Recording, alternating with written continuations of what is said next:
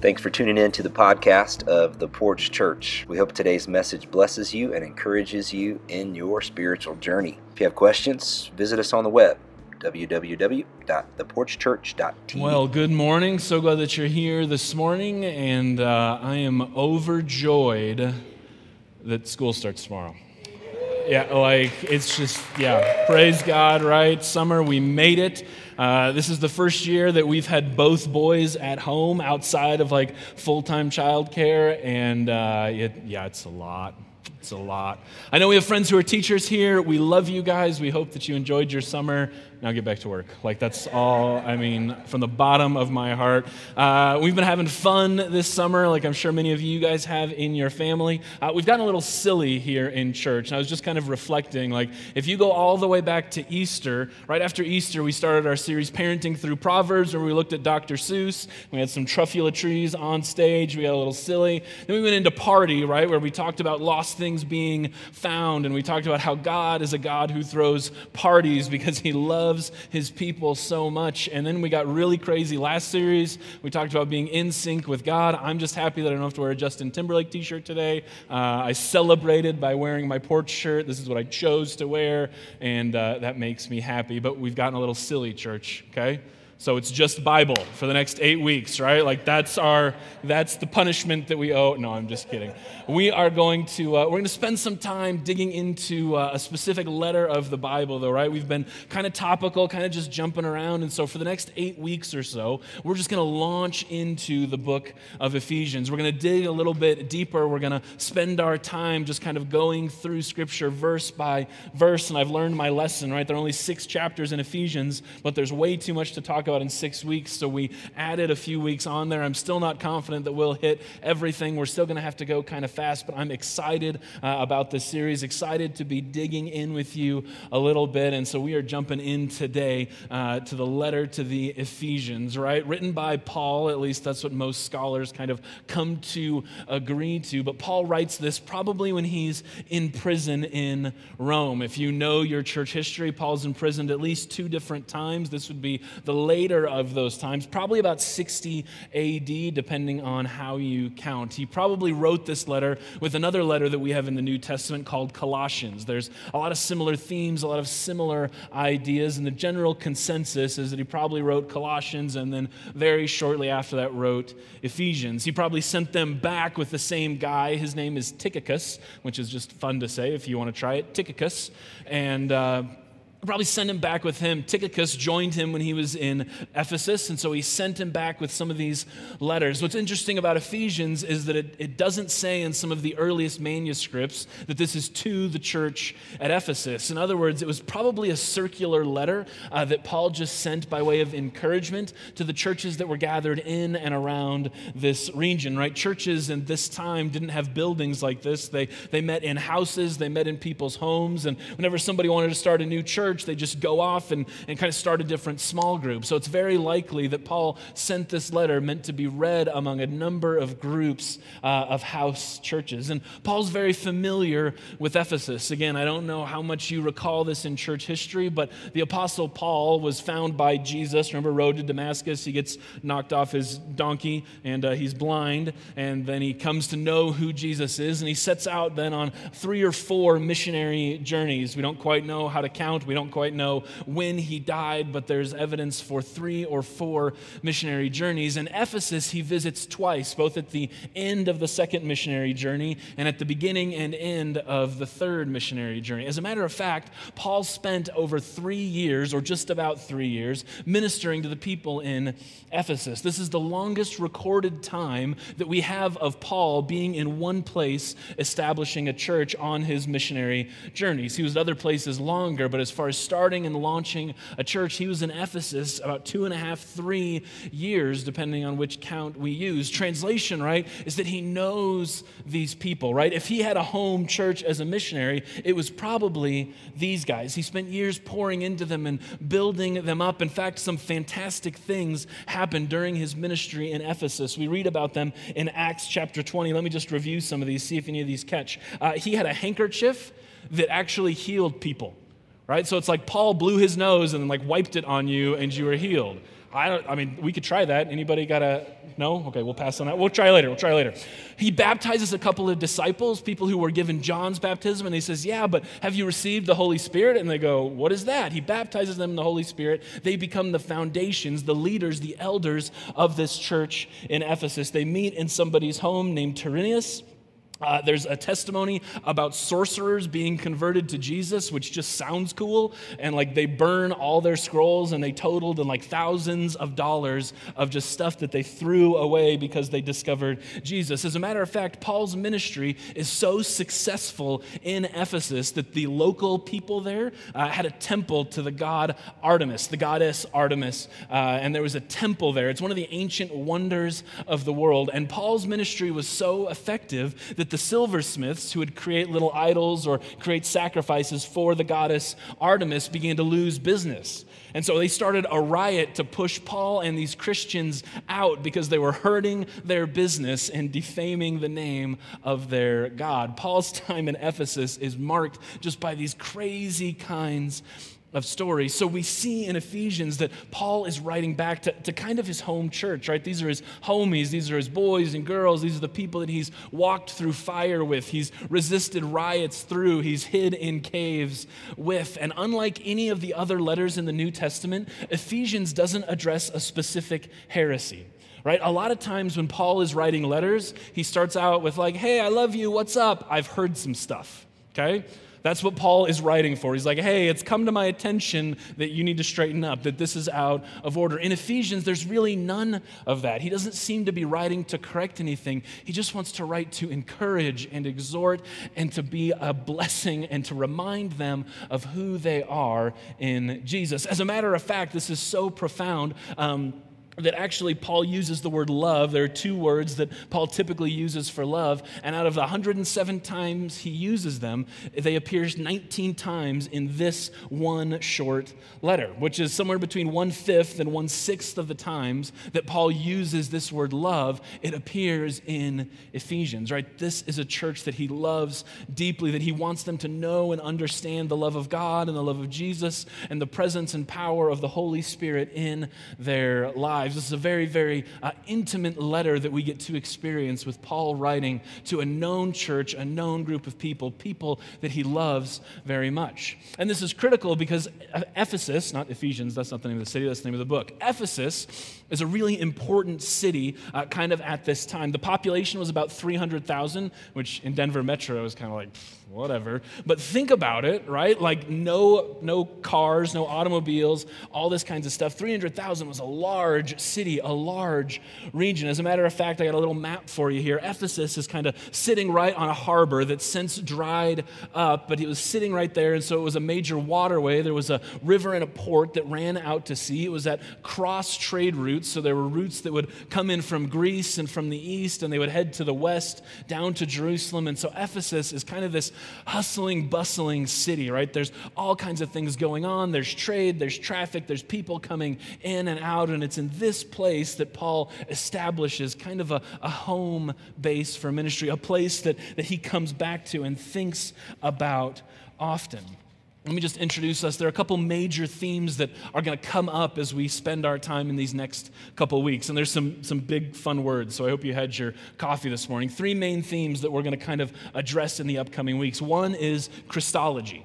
Christology. This is the doctrine, the theology about who Christ is. What is the greatness of Jesus, what he brings to the table, who he is, how he exists in the Trinity. How do we relate to Jesus? Christology is a major theme within the book of Ephesians. There's also soteriology, which is another big fun word that you'll never use outside of church. Soteriology is the doctrine of salvation, right? How do we understand our relationship with God? What does it mean that Jesus died for us to forgive us of our sins? What's our relationship to God because of Jesus? What's our relationship to the Holy Spirit because of Jesus? What is salvation anyway? He's going to talk about that, spell it out a little bit. But more than anything else in the book of Ephesians, writing to a church that he spent time with, that he doesn't have to address heresies and things that are going haywire, he says, let's just talk about church. Let's talk about ecclesiology, the theology or the doctrine of what it is to be a church, to be the people of God. What does that mean? How does that play out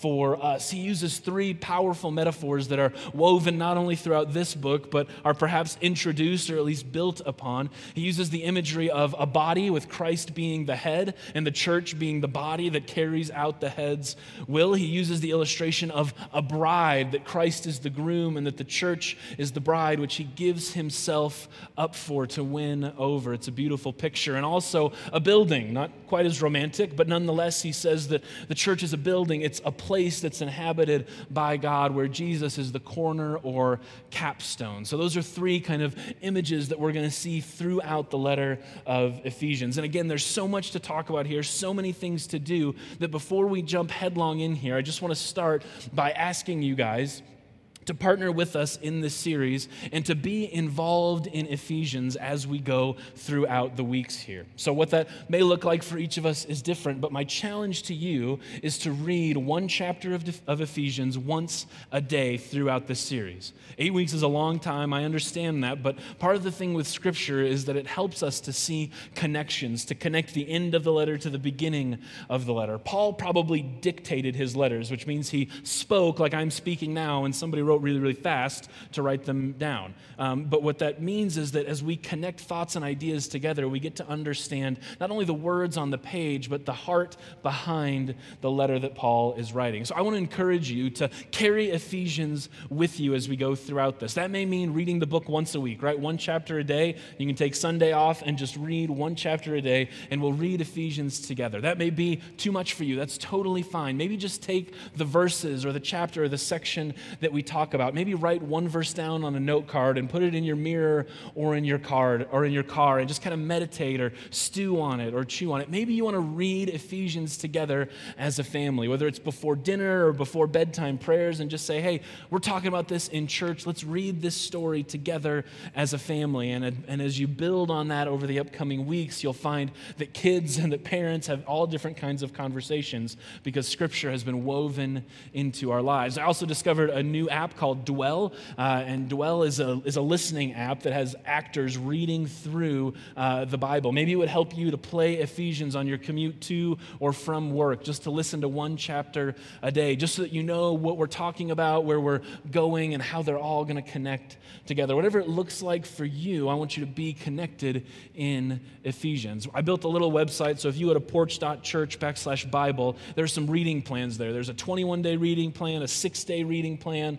There's a 5-day reading plan that kind of connects with the service today that I just want to encourage you to, if you need the reminder on your phone, download the Bible app, and it'll buzz you once a day at a time that you select to say, hey, read chapter 2 of Ephesians, read chapter 3 of Ephesians. There's also a link to that Dwell app. So it's in your worship folder there if you want to do it now or later, I don't care. But I just want us to carry Ephesians with us, because if we just talk about it on Sunday morning, it's really missing the point of what we're talking about.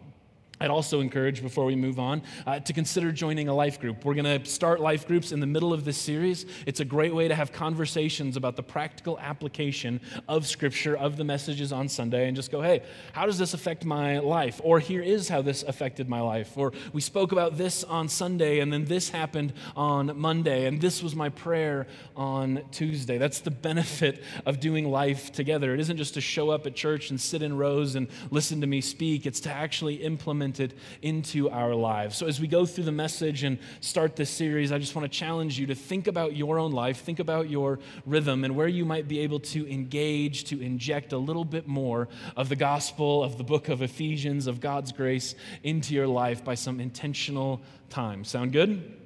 Still with me? We awake out there?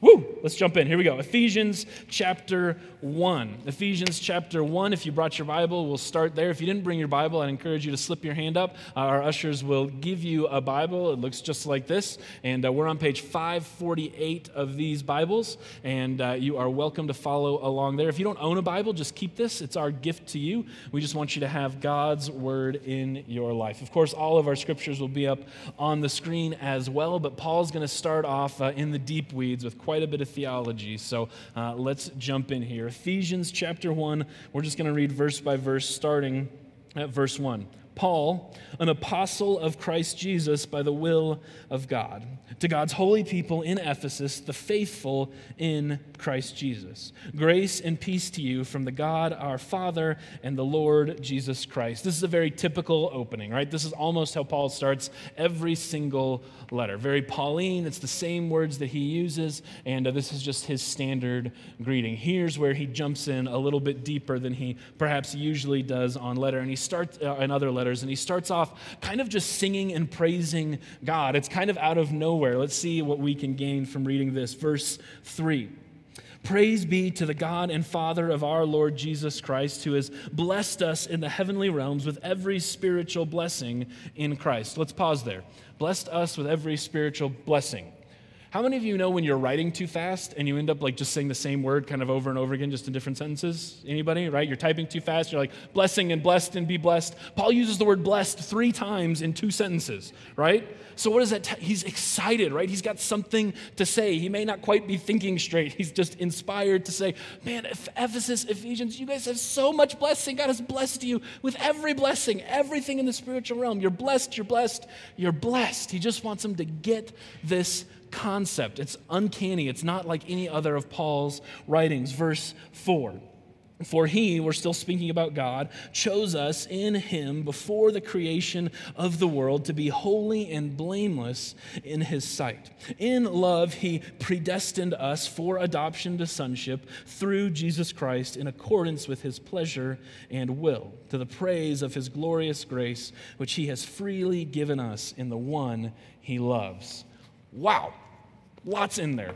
Lots of things to unpack, lots of things to go through. Again, he's excited, and we've just been kind of talking about parties. We've been listening to NSYNC, so everybody stretch a little bit, right? Get on your theological thinking caps, and let's jump into some deep weeds here. Here's the first point.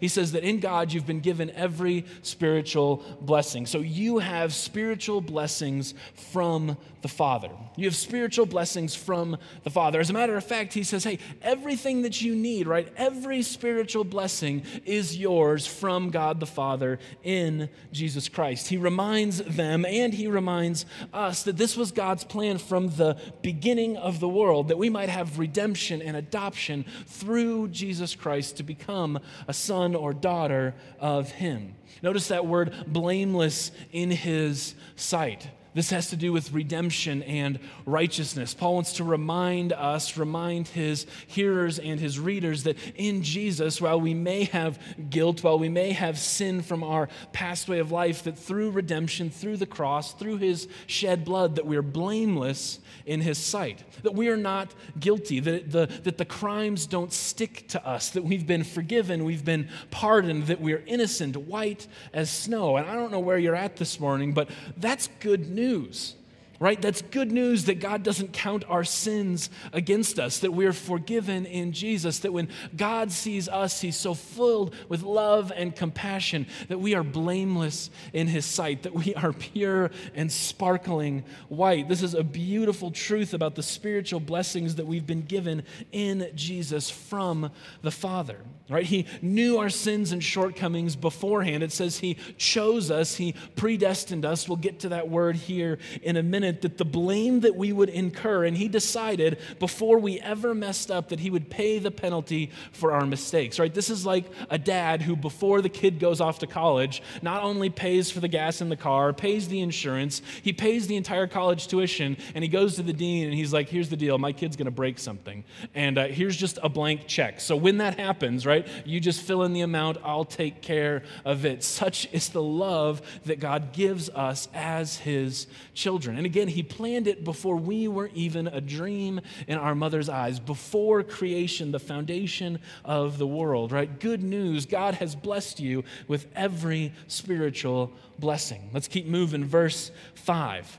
It says, in love, he predestined us for adoption, right? Love, we already see that theme creeping in. This is the major word that Paul is going to use throughout this. But too often we get stuck on that word predestined, right? It's a big, complex theological word. It's complex in the Greek. It's complex for us. As a matter of fact, churches get divided and Christians kind of fight over what this word means and kind of how it plays out. Some people would go, well, when the word predestined appears, that means that God simply makes the choice, right? That before the foundations of the world, God chose and he predestined. And so he says, you're in, you're out. You're going to heaven, you're going to hell. He says that that's one of the ways to interpret this kind of word, that God just simply chooses because he knows the outcome. There's another way to think about this term, another perhaps more round way to look at it or more robust, and that's that he predestined the ways in which we would come to him. That before the foundations of the world, he set Jesus up as the example and the sample for us. And so it's not that he predestined individuals, you're in, you're out, yes, no, but more so that he foreordained knowing the way in which we would come to grace and forgiveness in him. Now, those two schools of thought have been fighting for literally thousands of years. They've divided very good and loving people, and so we're not going to solve that tension today. But I do just want to say this, and I want to say it very, very clearly. No matter which of those ideas you agree with, God wants everybody to be saved, right? 2 Peter says that it's God's will that everyone would be saved and come to faith in Jesus. That's God's will for all mankind. And so if your theology paints God in a picture where it's anything other than his goodwill and pleasure to save people, I'm not sure that I want to follow your God. I'm not sure that that's the God that's played out in Scripture, because God says that it was his joy that he foreordained and predestined all people for adoption. If God's joy is sending people to hell, we're talking about a very different God than the one that is pictured in the New Testament. So no matter your theology behind that word predestined, we can go to coffee and talk till we're blue in the face, so long as we agree at the end of it to love each other and that God speaks clearly to all of us. But the reality is that when we say predestined, I don't believe that God is up there willy-nilly going, you're in, you're out. I believe that God is going, this is the path to follow, and I believe that you can make those choices, and I know that there are people who won't make that choice, but that grieves and breaks his heart. It's his joy to adopt us as sons and daughters of the King. It's his joy to give us a glorious inheritance. So don't let that word trip you up. It's going to come up again in a couple of verses, but according to this passage, God is a God who wants to adopt us. Such is the image of the God that we serve. So not only have we been blessed with every spiritual blessing in and from the Father, but we have spiritual blessings in the Son as well. Spiritual blessings in the Son. Let's pick up at verse 7, I believe. In him, now we're talking about Jesus, we have redemption through his blood, the forgiveness of sins in accordance with the riches of God's grace that he lavished upon us. With all wisdom and understanding, he made known to us the mystery of his will according to his good pleasure, which he purposed in Christ, to be put into effect when the times reach their fulfillment. Listen to this, to bring unity to all things in heaven and on earth under Christ. We see the same thing, right? Redemption through his blood, forgiveness of sin. And he spells it out so clearly. He says, this is the riches of his glorious grace that the Father has lavished upon us. Think about that word lavished. Have you ever lavished someone? Have you ever been lavished, right? Maybe like your spouse, like when you were dating and you were like really trying to impress them, right?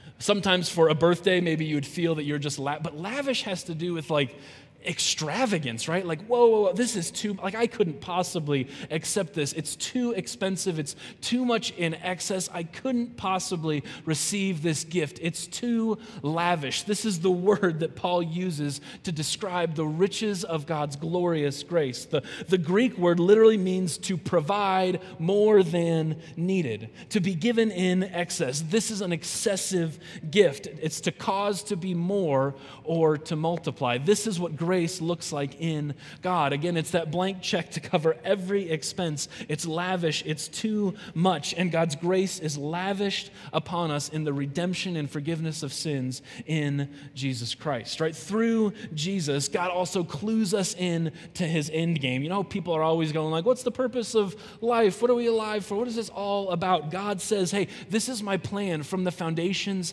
of the earth. This is what it's all been leading up to. Unity to all things in heaven and on earth under Christ. Unity under Christ is what the whole aim of creation and Jesus and you and me, it's what God is bringing about in the world today. And I don't know if you watch the news ever. Unity is something that we need pretty seriously. Right, we're celebrating the 1-year anniversary of the Charlottesville tragedy where one person tragically lost their life, and I know that there are people on both sides of the aisle who are there declaring whatever they're declaring this week, but can we agree that we need some unity together in this country? Whether it's around gender or politics or racism or socioeconomic backgrounds or immigration, we're divided. We're fighting against each other. Whether you're a Christian or not a Christian, it doesn't even matter. We need some unity. And what God says, hey, what I'm working to create, what I'm working to bring about is a unity between not only people on earth, but unity between heaven and between earth, where Christ is the head of both. This is the point. This is the mission. This is why Jesus comes. Not only that, but it's why we are invited to participate in this divine experiment, that we would be the first fruits, the forebearers of what Jesus is doing, of what God is doing through Jesus, making heaven and earth one. To bring everything under Jesus. I'm trying to find the exact wording that I want to use here. Let's read here, verse 11. Here's how Paul says it. It says, in him we were also chosen, having been predestined, there's that word again, according to the plan of him who works out everything in conformity with the purpose of his will, in order that we who were first to put our hope in Christ might be for the praise of his glory. In order that we who believed first, God, he's saying, hey, the reason that we have Christ here and now, the reason why we come in to know God on this side of eternity is so that we can be participants in bringing about the unity between heaven and earth. Right? This is what Jesus prays when his disciples say, hey, Lord, how should we pray? He says, make things on earth just as they are in heaven. Be peacemakers, be carriers of unity into the world around me. And not just unity and uniformity, right? Don't just agree with people to agree with people, but under the headship and the lordship of Jesus Christ. This was his plan. This is what he purposed for us to do, that we as first fruits might actually be involved in the salvation of the rest of the world, that we might bring unity. What would that look like on your street? What would that look like at your place of work? What would that look like in the supermarket, in your relationships with your coworkers, with the people that you drive past on the street? What does it look like for us to be kingdom participants in making it on earth just as it is in heaven? This is the will of God. This was his purpose from before the foundations of the world. Unity between heaven and earth under Christ. And in Jesus, we have every spiritual blessing that we need to accomplish this plan. It's why God gives us his Holy Spirit. See, we aren't predestined to be separate. We're predestined to be like Christ and to bring about his work and word in the world around us. This is the blessing of adoption and being a part of God's family. What's the mark of that adoption? He continues in verse 13 with the spiritual blessings of the Holy Spirit. The spiritual blessings of the Holy Spirit, verse 13. And you also were included in Christ when you heard the message of truth, the gospel of your salvation. When you believed, you were marked in him with a seal, right? The promised Holy Spirit, who is a deposit guaranteeing our inheritance, our adoption, until the redemption of those who are God's possession to the praise of his glory. Again, he repeats himself. At the end of the last paragraph, he uses that phrase, to the praise of his glory. He says it again here. Paul is so elated that he's kind of just stringing words and thoughts together. He doesn't know how to convey the depth of what he wants to say here. This Holy Spirit is the mark of our adoption. It's our inheritance in God's God's kingdom, that we belong to him and to his kingdom, that we're image bearers of the divine, belong to Dad. All right, this is why in the last series we kept talking about being in step with the Spirit, because he's the power source, he's the connection point that we have with God. What does the deposit ensure? Heaven? Yeah, absolutely, but it's so much more than that. It's about the kingdom of God coming into reality here and now.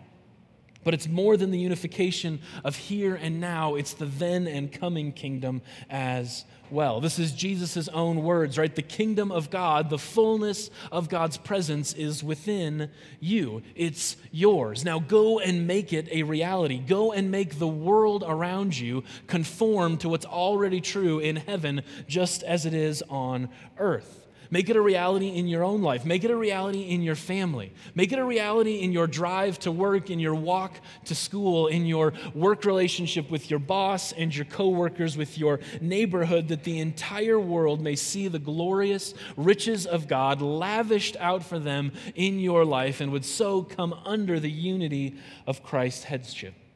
See, Paul is writing to say how great God is, and he can't contain himself with the love that God has displayed in Jesus and in the person of the Holy Spirit for us.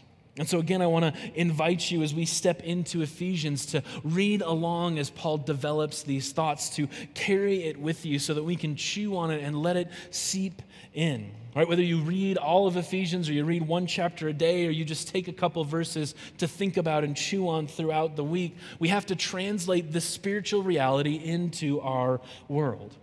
See, Paul's message is that we have everything that we need to accomplish what God has called us to do. Everything that you need, you've been blessed with every spiritual blessing through Jesus in the Father and because of the Holy Spirit. So the question for us today is, so what would it do if we actually started living that way? What would we do if we actually believed that every spiritual blessing is ours in Christ Jesus? That we are bringing about the unification of heaven and earth, and that was our number one full-time sole job in the world, to make it on earth just as it is in heaven. What would it look like for us to believe that God has given us everything in the spiritual places to be able to accomplish his divine purpose for us? We've been given everything that we need in Christ, not maybe to live a comfortable life, maybe not to live a lavish lifestyle or to have no problems, but we have everything that we need to bring all of creation under the lordship of Jesus Christ, to make the kingdom of God come here and now. If we lived like that, how would our lives be different? How would your life be different? What areas need the lordship, the headship of Jesus Christ? What areas in your life are divided and need to be brought together? Where does the secular and spiritual divide happen for you? Does it happen the second you step out of these doors and get into your car? Does it happen when you pull your car into the driveway and you're at home now and you can let down maybe the false self that you portray? Maybe for you, you're fine at church, you're fine at home, you're fine in your close relationships, but when you show up to work, man, it's a whole different ballgame, and people couldn't possibly know who you are and what you believe in because you'd be ridiculed, you'd be ostracized, you'd be looked over. What does it look like that you've been given every spiritual blessing to bring about unity in that place? Maybe it's your close relationships and you're saying, man, there's nobody who believes the way that I do that I'm close with in my family and my friendships and the people in my neighborhood. What does it look like for you to usher in Christ and to be one united person, not to be a religious bigot or freak, right, or stand on the corner with a megaphone, but what does it look like simply to be present in bringing about God's kingdom in every single place where you go throughout your life? You have everything that you need to accomplish everything that God has asked you to do. So where are you lacking? Where are you not stepping in? Where are you saying, I don't have enough to accomplish that? I would just encourage you to let God speak into that this morning. Paul ends chapter 1 with a way that he does in many of his letters. He ends with a prayer over his people. He kind of invites people into his prayer life. He says, when I pray about you, I pray this way. And so as we end Ephesians chapter 1, I've been reading and thinking and stewing on this, and I would like to pray it over us as a church as kind of a doxology, as a blessing, right? A very traditional element of church is that at the end of the service, there would be a sending prayer in which we would be invited to live out those participants. But in this letter, Paul kind of says, this is how I pray for you. And this week, I'd like to come alongside Paul and say, this week, this is how I've been praying for us. This is how I've been praying for you, that these things would happen in our midst and in our lives. So I'm going to read the prayer that Paul has for the church at Ephesus, and I'd like to ask you to stand and to receive it as a blessing. So would you stand with me, and I'm going to invite you to take whatever posture of prayer might be convenient or comfortable for you. That might be head bowed, eyes closed, arms folded. It might be a posture of open hands, head up high, looking to the heavens. But whatever it is for you, I want you to receive this prayer that Paul prayed some 2,000 years ago and to pray it yourself.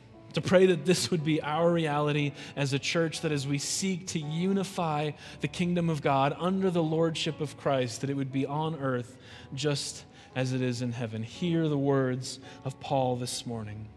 For this reason, ever since I have heard about your faith in the Lord Jesus and your love for all God's people, I have not stopped giving thanks for you, remembering you in my prayers. I keep asking that the God of our Lord Jesus Christ, the glorious Father, may give you the spirit of wisdom and revelation so that you may know him better.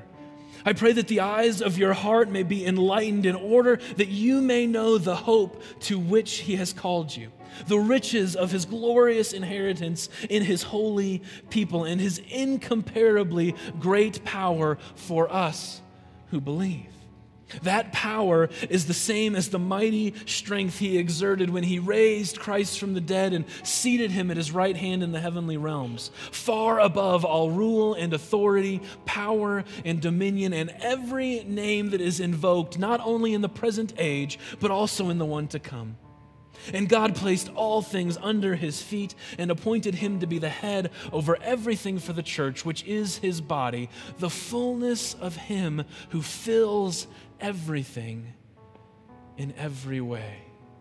Would you pray with me? Heavenly Father, would you be the fullness who fulfills everything in every way? God, I want to learn the power of your Spirit, the power of your wisdom and your revelation, God, that you would bring about fullness in every corner, not only of our lives or the lives of this church, but in our communities, in our work lives, that all the world would be under the headship and lordship of Jesus Christ, that we would be unified in your calling for us, that the eyes of our heart would be enlightened to see your glorious riches and grace, and that your power, the same power that raised Christ from the dead, that worked miracles through a handkerchief, God, that would live and reside in us, your people, not just so that we can go out and do cool stuff, but so that the presence of God, that the Holy Spirit might come, that hearts might be convicted, and so turn to follow you.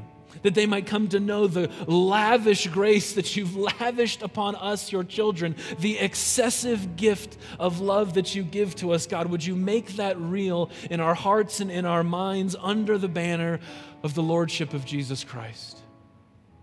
God, we pray all of these things through the spiritual blessings of the Father who's given us everything and fills everything in every way. What in your life needs to be filled with the presence of God? It's yours in the Father. It's yours in Jesus Christ, who forgave us, redeemed us, purchased us with his blood that we might be blameless in his sight. And the power of the Holy Spirit of wisdom and revelation, the same power that raised Jesus from the dead, lives in the hearts and the minds of you. Take and receive the blessing of God this morning. All God's people agreed together and said, Amen. We're going to spend some time singing together.